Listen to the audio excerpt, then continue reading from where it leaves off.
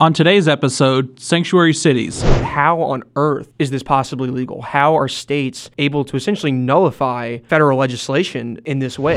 Yeah, simply put, sanctuary cities are a defiant and blatant attempt to obstruct constitutionally valid federal law. If a legal alien comes in this country and knows, hey, if I reside in X city that's a sanctuary city and I can't be deported, I can't be punished, why wouldn't you come here? Coming to you from Washington, D.C., you are now listening to FAIR's Understanding Immigration Podcast. Hello, everybody, and welcome back to our second episode of the Understanding Immigration Podcast presented by FAIR. This is Preston Hennekins, joined as always by Matthew Tregesser from our press team and Spencer Raley from our research department. In this podcast series, we want to educate you, our listeners, on a number of important and high-profile topics in the immigration world. We're glad that you've chosen to join us today. We have a great topic for you, and one that has been in the news today. It's been in the news this week, so we think you're really going to enjoy this. We're talking about sanctuary cities. What are they? Why are they important? And what do you need to know about them at home? So, Spencer, you're the expert here. What are these sanctuary cities? Where are they? And what do our listeners need to know about them? Thanks, Preston. Sanctuary cities, which also could probably better be referred to as sanctuary states and counties, so sanctuary jurisdictions, are jurisdictions that pass laws, ordinances, regulations, resolutions, policies, or other practices that obstruct immigration enforcement and shield criminals from federal immigration authorities. And most of them have one of or all of several characteristics. First of all, they forbid law enforcement officials and officials from asking people about their immigration status, period. They refuse to report known or suspected illegal aliens to the federal government.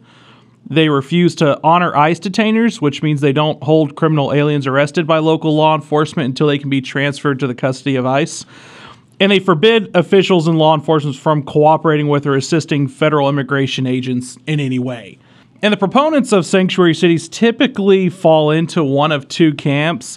The first is this weak argument that somehow sanctuary policies make illegal aliens more likely to trust law enforcement. And really, there's no evidence to back this up. Right. This is an argument that comes up all the time in congressional hearings about this. Well, if we weren't able, if we didn't have these policies, they would be scared to report crimes or come to the police. And they're based on these really weak reports. I read one of them just recently, came out of Berkeley, and their evidence was that they essentially interviewed some illegal aliens and asked them, do you want your local law enforcement to report to ICE? I mean, you're going to get a really obvious answer to that question. Right, and another thing that we need to consider is the government offers specialized visas for illegal aliens who help prosecute other criminals and who are victims of a crime. So these are called U-and-T visas. And so there's no reason why you would fear to report any crime to local law enforcement, and it's actually encouraged because we have these two types of visas. And let's not forget, you can still report tips anonymously to local law enforcement. You don't have to reveal your immigration status, your background. I mean, they have phone lines, online kind of submissions where you can offer these tips if you want to report something. And so it's a very weak argument by open borders advocates. And yeah, that's exactly right, Matthew. And really what it does is they're covering for the more honest camp, which is just a desire to protect illegal aliens and other immigration lawbreakers from federal law enforcement. And some sanctuary cities are very open and honest about that. They just don't want to cooperate with the federal government, and they're going to do whatever they can not to. Right, absolutely. And that's obviously a huge problem when the federal government is not able to count on its state partners to enforce federal immigration law. So, Matthew, coming off of this, what are some examples of where this has gone really poorly or where this has gone wrong? It's obviously not all roses and daisies when it comes to these kinds of things. Right. No, I mean, you can basically flip on the news any time of the week and you'll see some horrific crime and just some negative consequences resulting from a sanctuary jurisdiction's policies. Just recently, actually in January, a 92-year-old woman, 92 years old, was brutally raped and murdered in the middle of the street in New York City by a 21-year-old from Guyana, which is in South America. And he had previous criminal convictions, but he was also here illegally.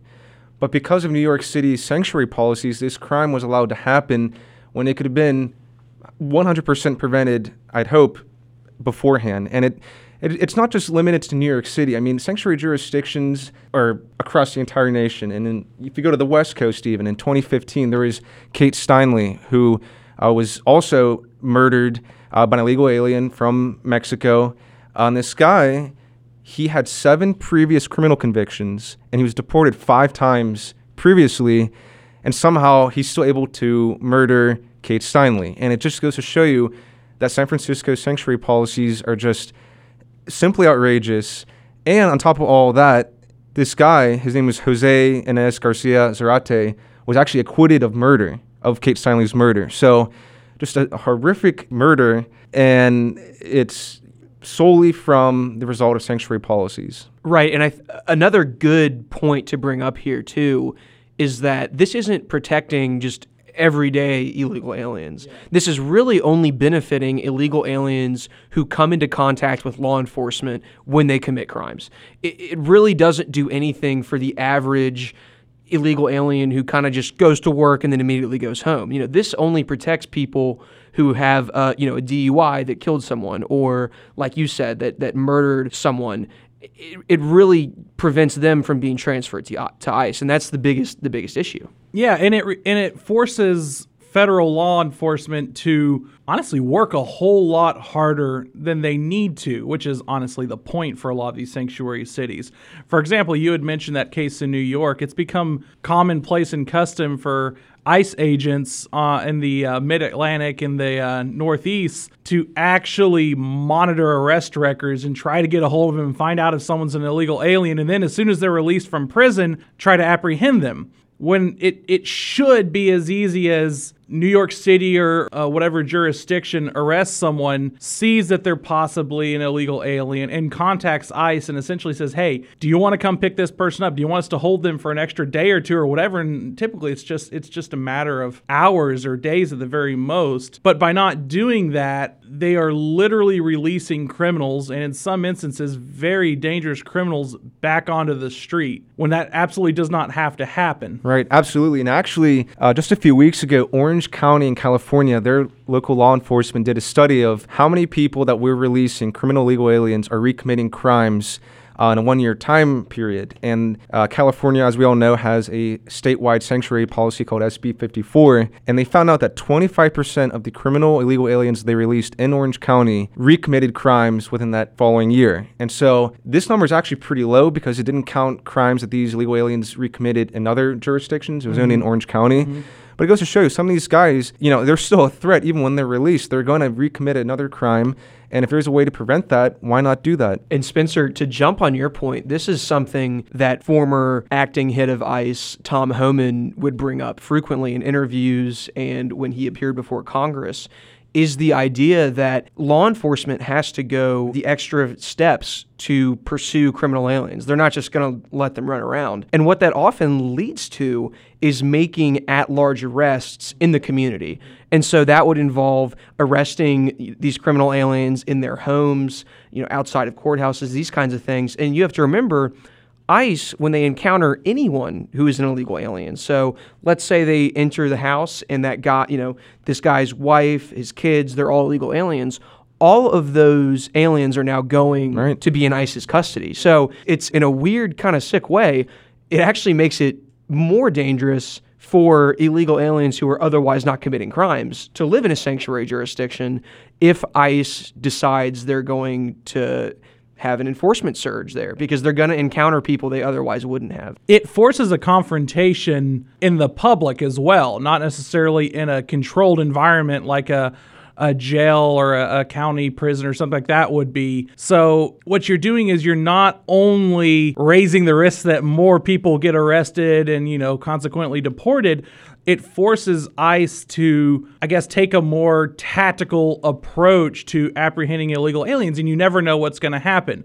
They don't know what's behind that door. Is someone going to have a gun? Mm-hmm. Is there going to be, some sort of violent encounter? So it makes it less safe for everybody as well, not just ICE agents, not just those that they're trying to apprehend, but any women and children who might be in the house as well, or innocent bystanders. So, Spencer, just from a broad look here, is this legal? It's really not. And we could really get into the nitty-gritty and the constitutional history in it, but you really don't have to.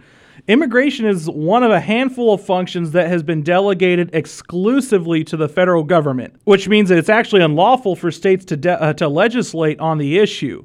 Just like a state can't interfere with other federally delegated issues like, declaring a war or altering the federal tax code because there's something in there they don't like, even though, sometimes we may wish we could. Also, it was recently upheld at the Supreme Court level, most recently in Arizona v. U.S., where the majority opinion stated that federal law makes a single sovereign responsible for maintaining a comprehensive and unified system to keep track of aliens within the nation's borders.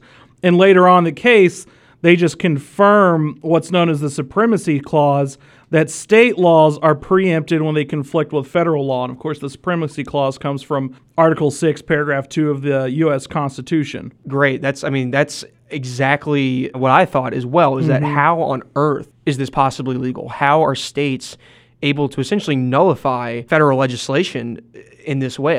It seems like something that we fought a war about, does it not?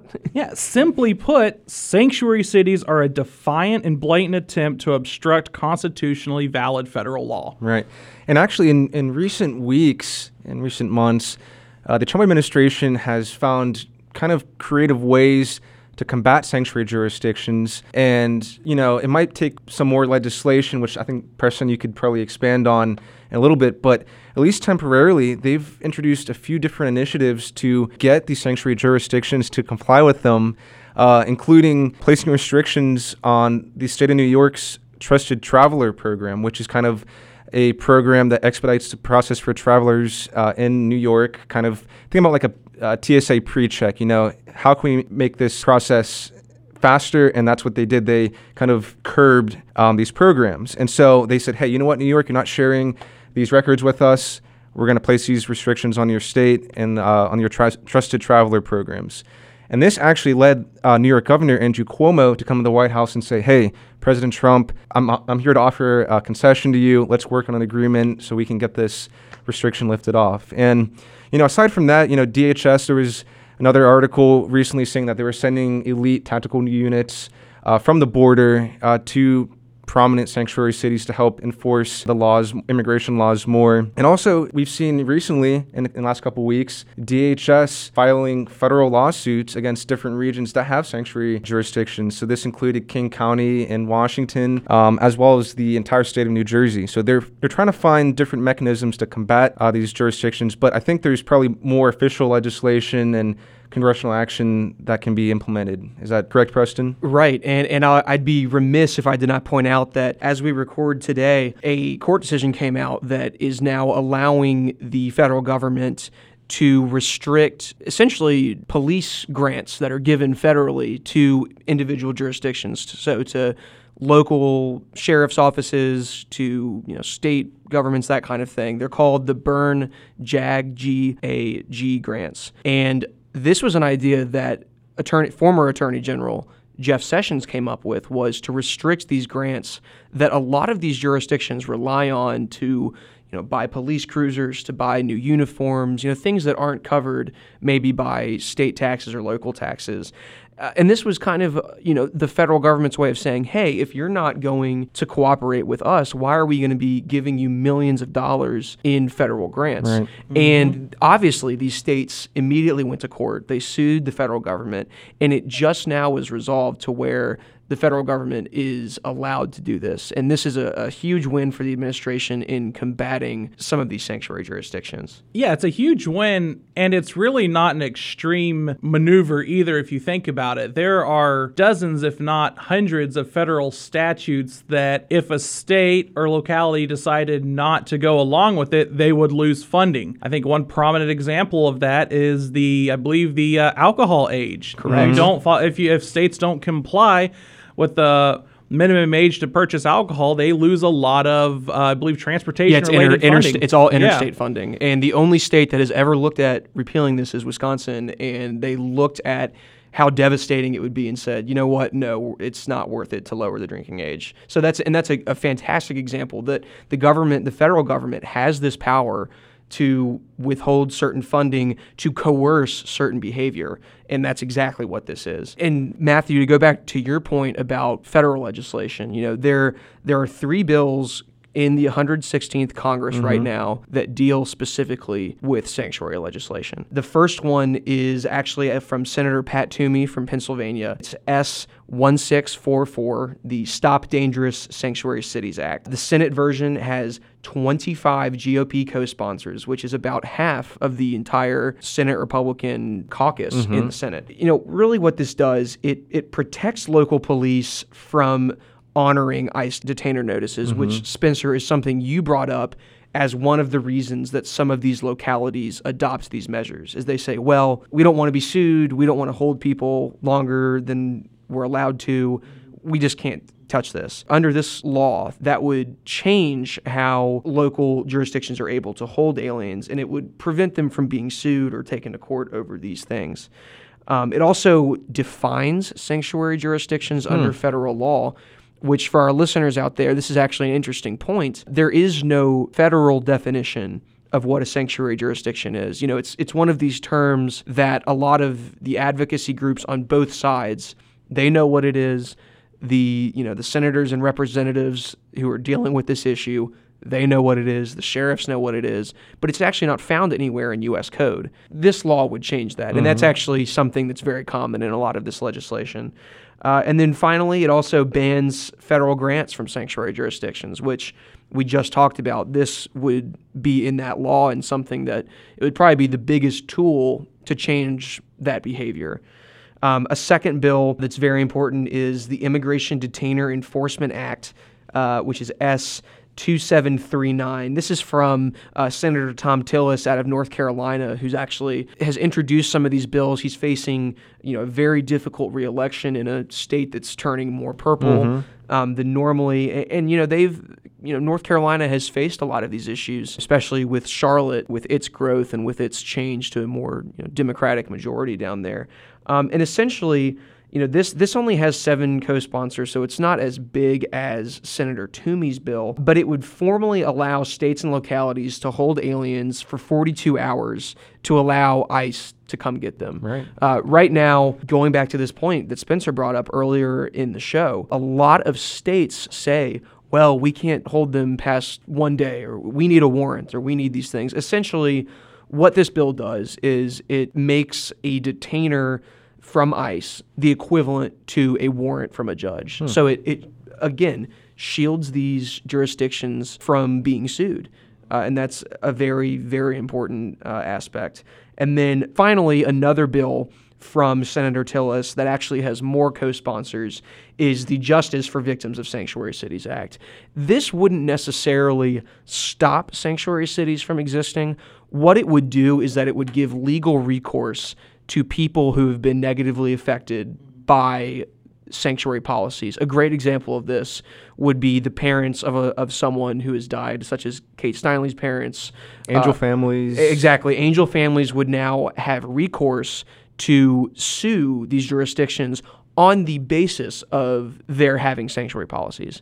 So it wouldn't be, negligence or these other things. It would be, I am taking King County to court because my loved one was killed in King County by an illegal alien who otherwise would have been removed. And this would act as a very powerful incentive for jurisdictions to not adopt these policies. I really hope at least one of these gets actually implemented. I mean, in the year 2000, keep this in mind, there were only 11 sanctuary jurisdictions. In 2018, this number jumped to 564. It has only increased since then. And so there's really no sign of these jurisdictions being halted in any capacity. I know the administration has introduced these kind of creative initiatives, but I mean, there has to be legislation passed through Congress that really puts an end to these cities and counties and states that are just shielding criminal illegal aliens from federal immigration authorities. Exactly. And it's important to note that as much as the Trump administration has done to combat sanctuary cities, if he loses or when he's out of office. Maybe next year, 4 years. Yeah, it could be next year, 4 years from now. a Democrat taking the Oval Office would almost certainly get rid of these policies immediately. Right. And there are even some squishy Republicans who, if they got in the Oval Office, they might look at this and say, well, this is government overreach and all these kinds of wild claims that we need to get something passed through Congress. Otherwise, these are just temporary measures to stop what has become a permanent problem. Right. Yeah, and right now there's Republicans don't hold the House. And there are a lot of moderates in the Senate. So there is no guarantee that if someone who was a radical open borders proponent found the White House, that they'd be able to block any of these proposals. And it may sound like a whole lot of different bills and perhaps overkill, but I think it's important just to reiterate, like we mentioned earlier, that there's a lot of different stripes and actions that are being taken by sanctuary cities. It's not like it's just one singular act and necessarily even one singular bill could fix it. And as Preston pointed out, there's really not much language in U.S. federal law as it is right now that bans or addresses sanctuary cities. In fact, a lot of the enforcement that's being handed down right now comes from 8 U.S. Code Section 1373, which essentially just says that local and state governments can't interfere with the federal government's efforts to obtain information from or to request information about potential or known illegal aliens. Right, and I wrote down a few things here that a general bill should have if it wants to reduce the number of sanctuary cities in the United States. Right off the bat, you need to define what they are, and you need to define it broadly.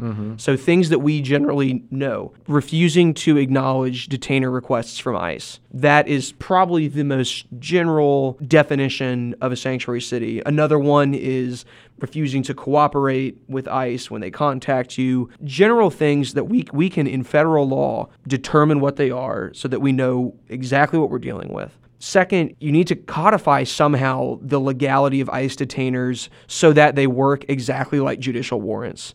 That's something that, without really targeting sanctuary cities, first of all, just empowers ICE as a law enforcement agency, and it really reduces the ability of sanctuary jurisdictions to say, well, we didn't know he was an illegal alien, so we released him. Under something like this, if a detainer holds the weight of a warrant, it would be illegal for them to release someone. And you're starting to see this become an issue, even just beyond cities and counties. For example, Greyhound recently came out and said, we're going to stop allowing ICE and Border Patrol onto our buses. And so if you could adjust what one of these detainer requests meant and turn that into an actual warrant, they would lose a lot of their ability to do that. Exactly. And so, to me, if you're talking about addressing this broadly to target as many sanctuary jurisdictions as possible, those two things need to be in a bill. Just defining what a sanctuary jurisdiction is and then giving ICE detainer notices the force of a warrant. Right. And here's the thing. If these sanctuary jurisdictions continue to expand and grow, and now it's becoming not even a city policy, but a statewide policy, we're going to see increased levels of illegal immigration. I think it's hands down something that we're going to see. Already, illegal immigration costs taxpayers more than $135 billion annually. $135 billion. And if an illegal alien comes into this country and knows, hey, if I reside in X city that's a sanctuary city and I can't be deported, I can't be punished, why wouldn't you come here? I think any smart person would want to come up here and do that. So you really got to cut off the magnet. You can't be incentivizing people to come from other countries, crossing illegally, and then just housing themselves in these sanctuary territories. I mean, it's important that not only we address it with items that you mentioned there, but just realize that without cutting it off, we're going to be incentivizing illegal immigration to the country. Well, guys, we've had a great discussion, but that's all the time that we have today. To our listeners, we hope that you've enjoyed today's segment on sanctuary cities. Join us next time. As a reminder, we're going to be releasing a new episode every other Monday, so check out our social media for those announcements. If your friends want to know where they can find this podcast, tell them we are available on Spotify and Apple Music. You can also visit our website, fairus.org, and our Twitter handle, @FairImmigration. We hope to see you next time on Understanding Immigration, presented by FAIR.